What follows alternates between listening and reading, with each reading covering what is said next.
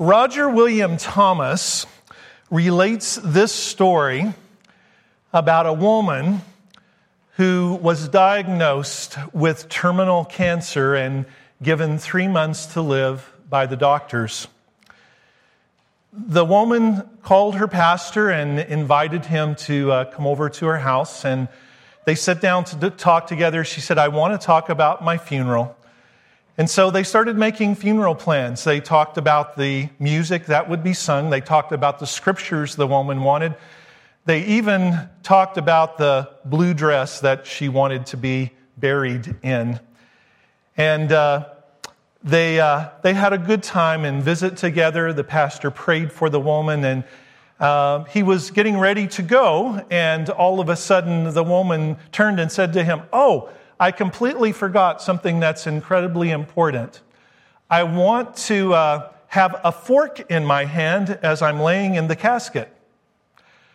The pastor was a bit befuddled, confused about this. He had never exactly had a request like this before from someone, and so she kind of perceived that he didn't know what to say. She said, "Pastor, it's okay. Let me tell you something."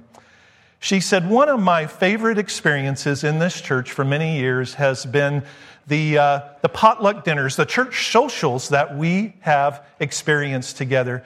She said, I always felt so close. I always felt like I belonged, that I was family here. And she said, my favorite part of the experience was always after the main course was finished and the plates and cutlery were being cleared away.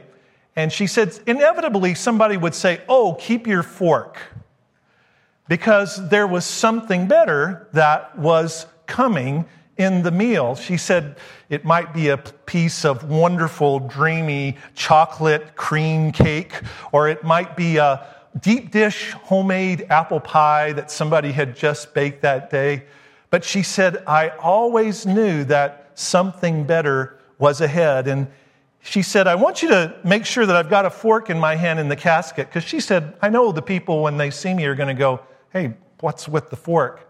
And she said, "When they ask you that, I want you to tell them, keep your fork.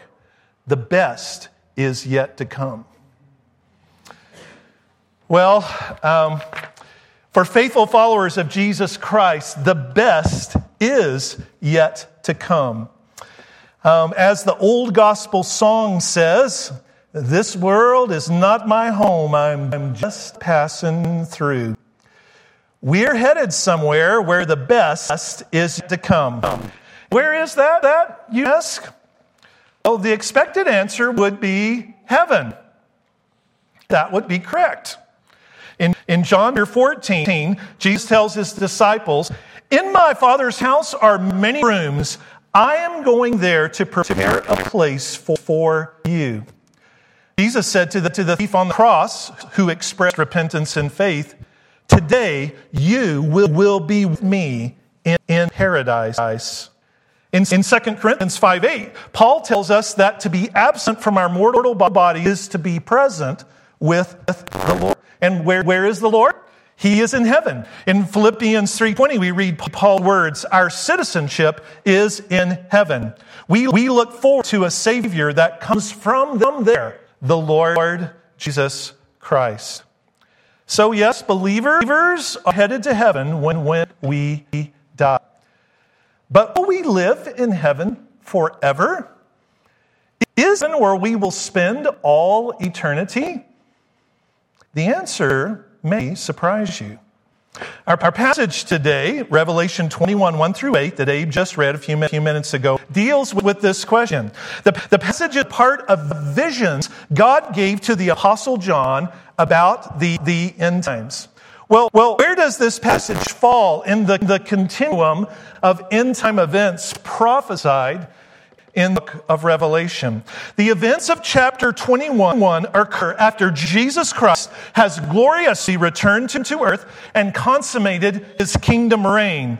After all evil has been defeated, the beast, false prophet, and Satan have been thrown into the lake of fire.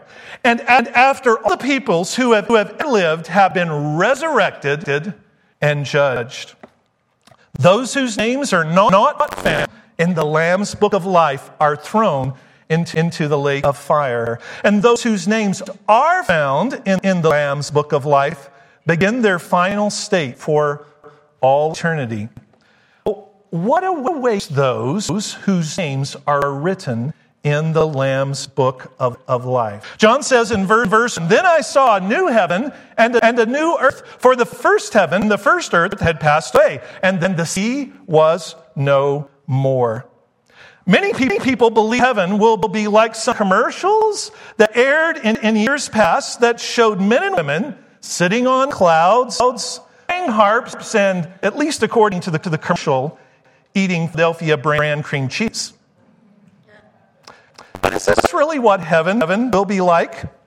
The truth is that many of our beliefs about the afterlife have been conditioned by Greek ideas shaped by classical philosophers such as Plato.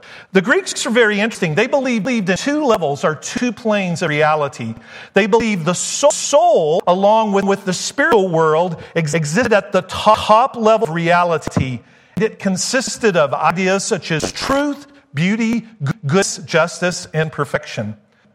Conversely, the Greek believed that the body existed at the lower level of reality, which was not ultimate. It contained the imperfect physical manifestations of the ideas that exist in the perfect top level. So by definition, the body and the physical world is characterized by things like falsehood, ugliness, evil, injustice, imperfection. Because of these perspectives, the Greeks believed salvation consisted of the soul shedding the baggage of the body and the physical world at death. In other words, the body was bad and a weight to experiencing ultimate reality. The soul could only be free and unshackled from the body. The Bible, on the other hand, teaches something quite different than the beliefs of the Greeks. Related to the soul, the Bible teaches that because of sin, our souls are dead and unable to understand spiritual truth apart from God's enlightenment. Related to body, rather than seeing our bodies as bad, the Greeks did, the Bible teaches that our bodies were made by God and that our bodies and everything else God made is good. The Bible teaches that because of the effects of sin, our bodies will die. But it also teaches that when Christ returns, the remains of our mortal bodies will be resurrected and transformed into glorified bodies like Jesus' body after the resurrection. I've thought about this, but Jesus didn't walk around just like a ghost. Jesus' post-resurrection body still had the same physical features he had before death. He had flesh and bones. The nail wounds were still visible in his hands and in his feet. He could even eat earthly food. His glorified body was not bound with the same physical limitations it had known before death and resurrection. He simply appeared to the disciples in the upper room without the door opening, and he vanished from sight from two disciples as they shared communion after encountering them on the road to Emmaus.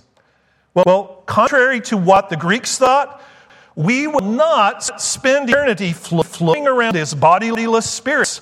We will spend eternity in spiritual bodies like that of Jesus. Our glorified bodies will come handy because God reveals through John's vision that we will spend eternity on a new earth.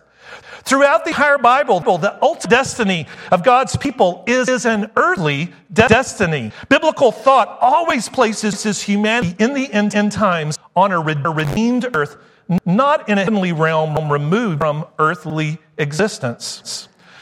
In what way? I like to ask questions. Excuse me. In what way will this new heaven and new earth be new?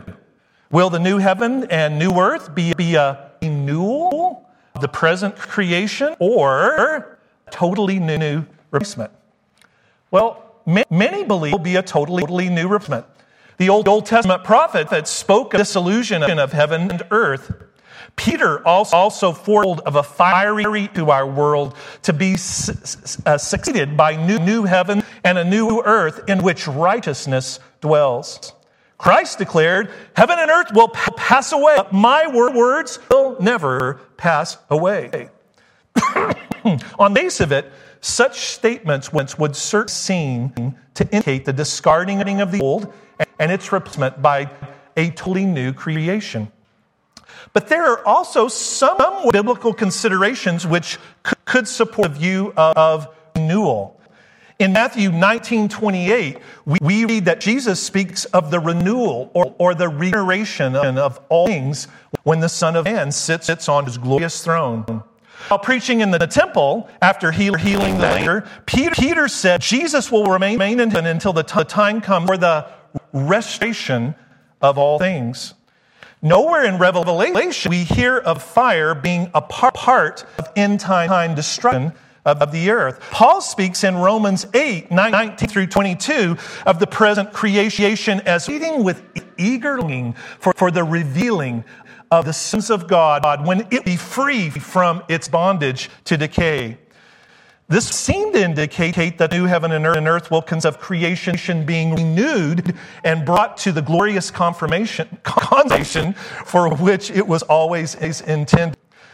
Other supporters of this viewpoint point out that God's grand story has always been about redemption, the restoration of what was lost in the fall. They note the Bible says that God's original creation was good, and that a renewal of creation is consistent with God's renewal of fallen humanity.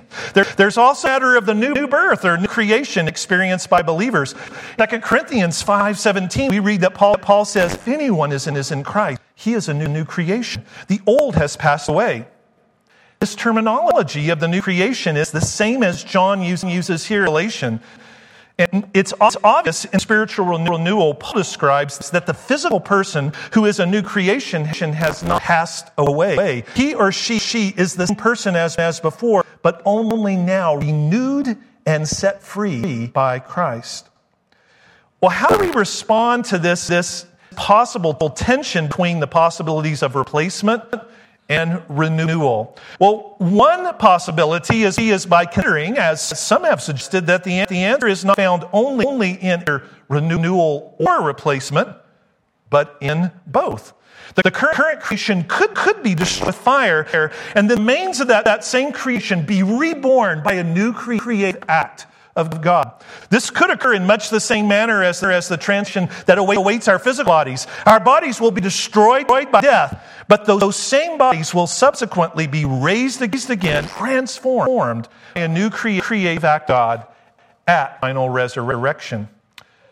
Another way of responding to the tension is by following John's lead. What does John think?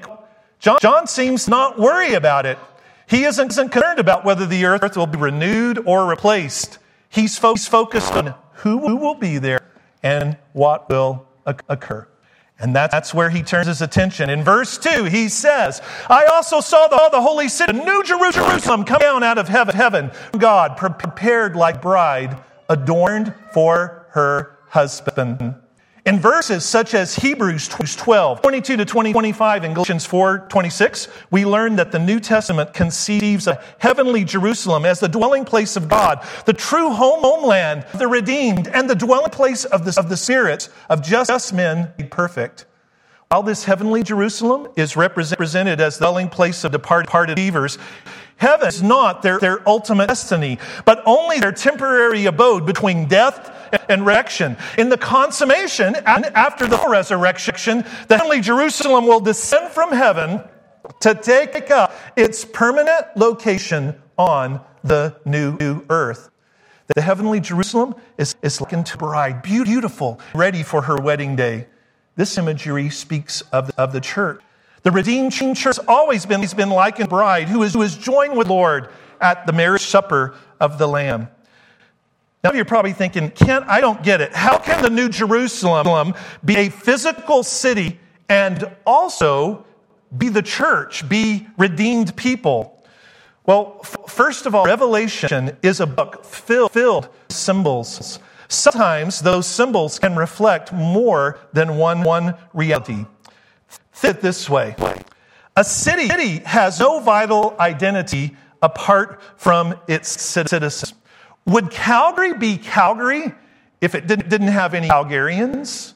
If nobody lived here? What makes Calgary Calgary? Ultimately, it's the people who live in a place that give it vibrancy. Just as Babylon in Revelation represents the people of Rome and not simply its location, and just as the name Jerusalem in the Old Testament usually included the people of the city, not simply the site, the term New Jerusalem undoubtedly includes the people of God. It's because the citizens of the holy city from heaven redeemed that it's said to be like a bride adorned for her husband. The Lamb is the great bridegroom with whom his bride, the church, is united in a state of everlasting blessedness. Redeemed believers are the vibrant components of the New Jerusalem in the same way as we are the living stones that form the spiritual temple of which Jesus himself is the chief cornerstone. Well, where does John go next? In verse 3, he says, "Then I heard a loud voice from the throne. Look, God's dwelling is with humanity, and he will live with them. They will be his peoples, and God himself will be with them and will be their God." Here, we find the purpose of the holy city in the new earth that God has created. God will dwell. He will live together with redeemed believers in perfect joy, in harmony. In Old Testament times, you may hear this, God's dwelling place was first in a tabernacle, and it was in the wilderness, and later in the temple. In both, God's presence was manifested by his Shekinah glory over the Ark of the Covenant. In the coming of Christ, God took up his dwelling among us. John 1:14 read, "The Word became flesh and dwelt among us." The word dwelt means tabernacle. It utilizes the same word as that found in the Old Testament references to God's dwelling place in the tabernacle and in the temple. And the same word used here, Revelation, speaking of God's dwelling with humans on the new earth. At Pentecost and thereafter, God indwelt his church, which is now his temple through the Holy Spirit. But this dwelling of God in us by his Spirit can be apprehended only by faith, not by sight. In the new heaven and new earth, when God's grand narrative is finished, all this will be changed. Faith will become sight, and we will live with and see God literally face to face. We start to visualize this reality. But direct, unmarred fellowship between God and his people has always been God's plan.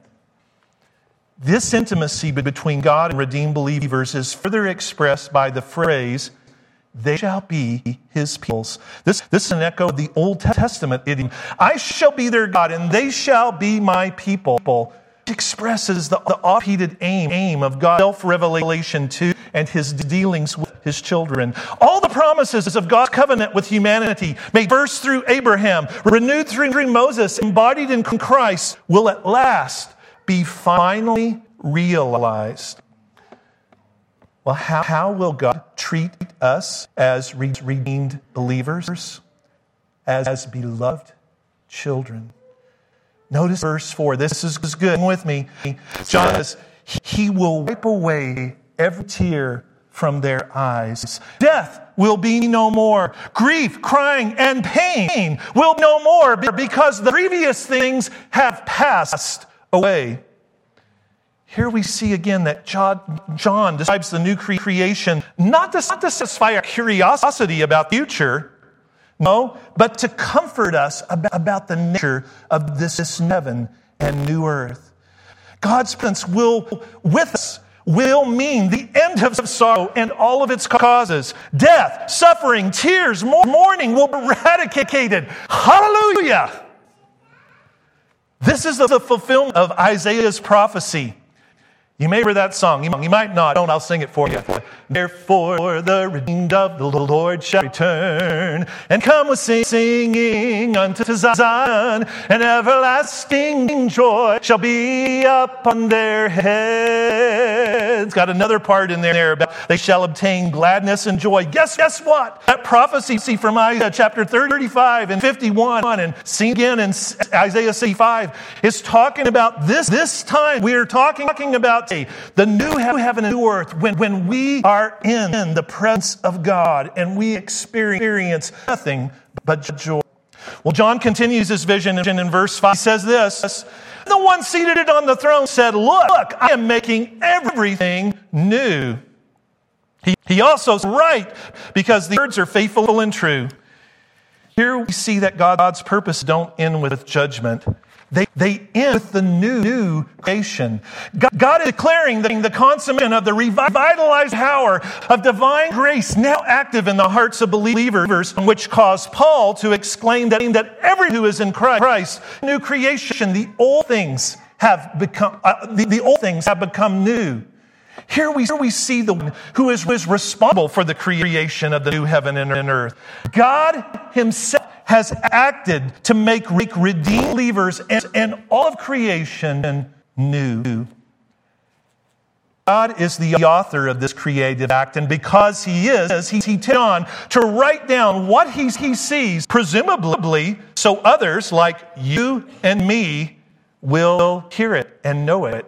Think about it. If John had written down what he saw, we might not be having this meeting here today, and we very likely might not be reading from this passage from God's Word. God also tells John that the vision and the words he's hearing are trustworthy and true. In modern day terms, God says to John, you can take what I'm saying, take. In verse 6, we read, then he said to me, it is done.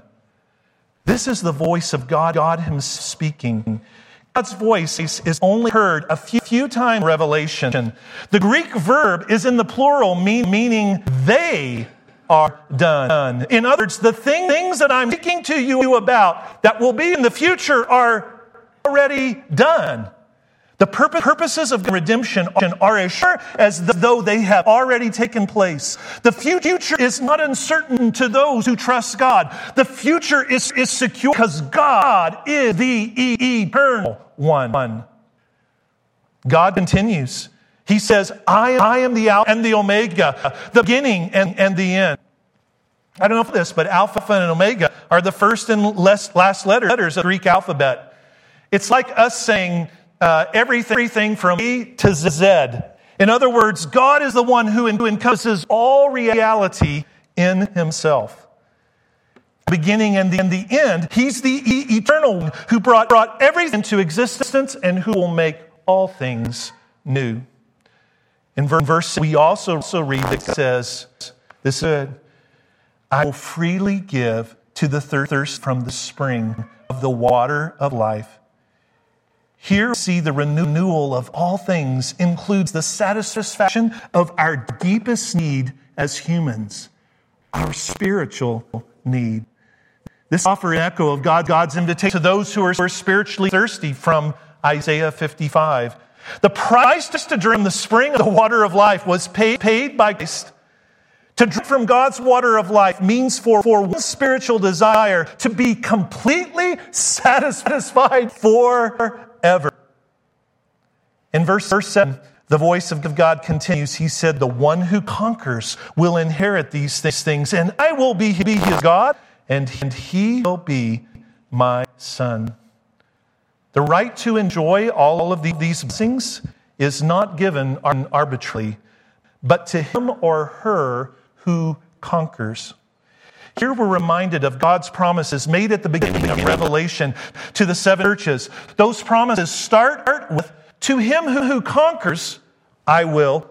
To him who overcomes, I will.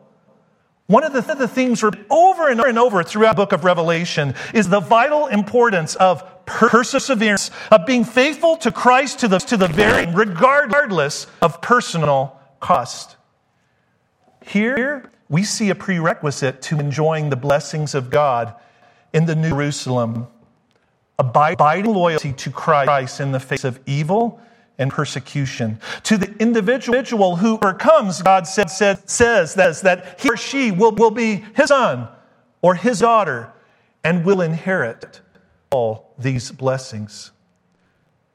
The vision God gives to John of the new heaven and new earth is filled with joy and delight beyond human comprehension. It makes me think of that scripture, eye has not seen and ears not heard, God has prepared for those who love him. But in verse 8, the vision segues to sober warning. It says this, hang with me.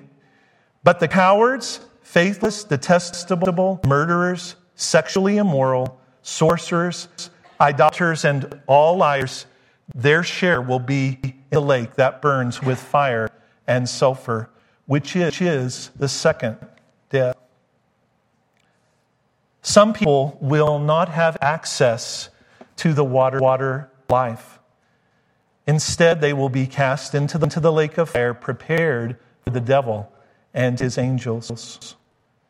Who are these individuals? The first mentioned are cowards. These are likely those who fear persecution more than they revere God.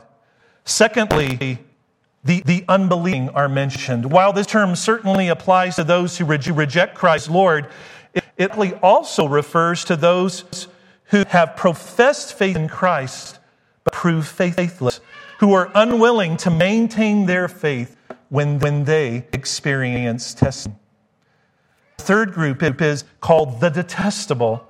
The Greek word here is related to words that refer to abominations, actions that are disgusting God. The term abominations is most often applied to two sins, sexual immorality, and far more frequently, idolatry. Fourth, murderers. This is a broad designation, but it includes those who kill God's saints. It may include those who betray Christians to the government to save their own lives, who would not meet fellow Christians' needs. 5, the sexually immoral. This includes any sexual act other than heterosexual intercourse between a married man and woman. As already mentioned, it's worth noting that the term in Revelation also often refers to spiritual immorality. 6, sorcerers. This includes all manner of occult practice, including witchcraft, black magic, consulting psychics, mediums, channeling, voodoo, horoscopes, Ouija boards, tarot cards, palm reads, all manner of New Age and Eastern religious practices, and the list could go on and on and on. God's over and over in His Word have nothing to do with these practices of darkness. The 7th is idolaters, those who worship other gods, whether it's worshiping Caesar, Roman or Greek gods and goddesses, or worshiping the idols of this world system that you and I are so tempted oftentimes to succumb to. The last group are liars. This includes not only false prophets like Balaam and Jezebel, but also those who falsely claim to follow the truth. Here's an important question with me that we need to answer after reading this list. This is a sober warning. If you've ever been guilty of one of these sins, will you be excluded from God's presence in the New Jerusalem? Will you be thrown into the lake of fire? At the end of the preceding chapter 20, we see that the deciding factor as to whether someone is thrown into the lake of fire or is ushered into the New Jerusalem is whether or not that person's name is written in the Lamb's book of life. Jesus came to save sinners guilty of all kinds of sins. There is no sin that Jesus' blood is inadequate to cover. In fact, his first letter to the Corinthians, Paul shares some words very similar to those we just read here in Revelation 21. Paul says this, "Don't you know that the unrighteous will not inherit God's kingdom? Do not be deceived. No sexually immoral people, idolaters, adulterers, or males who have sex males, no thieves, greedy people, drunkards, verbally abusive people, or swindlers will inherit God's kingdom. Listen to this. And some of you used to be like this. In the King James it says, and such were some of you. But then look what he says next. But you were washed. You were sanctified. You were justified in the name of the Lord Jesus Christ and by the Spirit of our God. There is not only sin that Jesus can't forgive. There is no stronghold of sin from which Jesus can't set you free. The changes in the Corinthian believer and in countless believers through the centuries, right up to today, provide proof of Jesus' saving, delivering power. What we can see here is this list of people who will not enter the New Jerusalem and whose end will be the lake of fire are those who stubbornly persist in sin and in their rebellion against God. The list doesn't apply to those who sin and then confess and turn away from their sin and turn towards God. What can we say in response to what we've learned about new heaven and earth that lies ahead? We can say this: all whose names are written in the Lambs of life are headed to a heavenly home. Heavenly home that will eventually descend to an earth created by God Himself. A home where God is present, where we will see Him face to face, where He will wipe away every tear from our eye, and death, mourning, crying, and pain will be no more. Every time you pick up a fork, remember this: the best is yet to come. Let's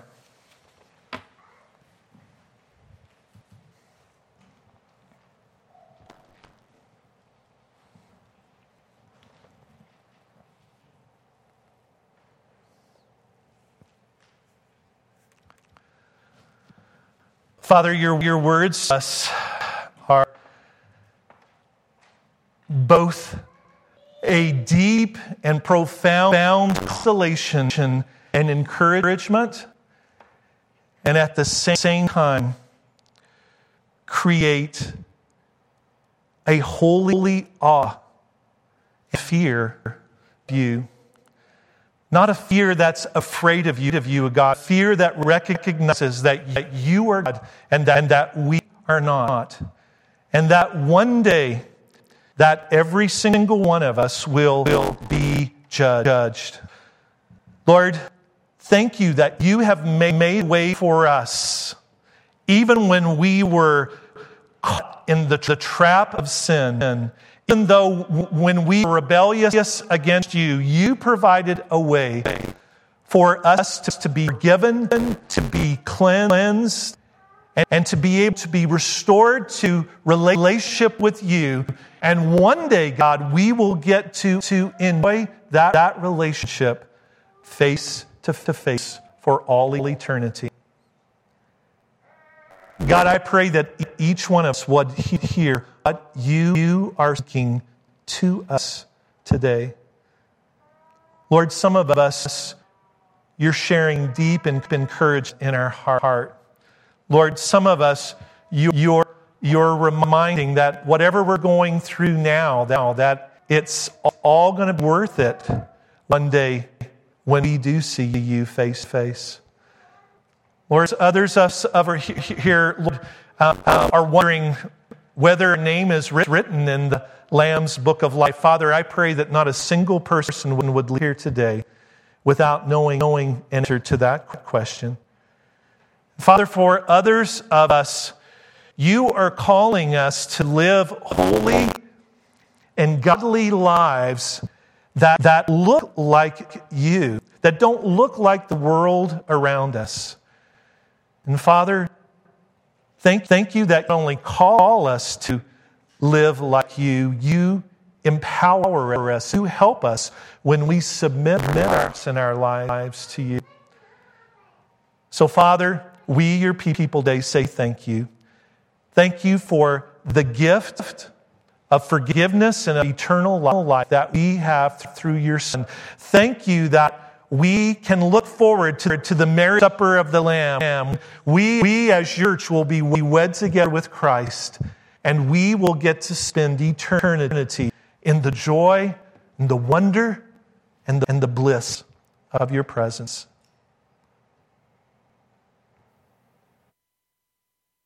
You, Lord, we thank you for this gift. In the name of Jesus, we pray. Amen.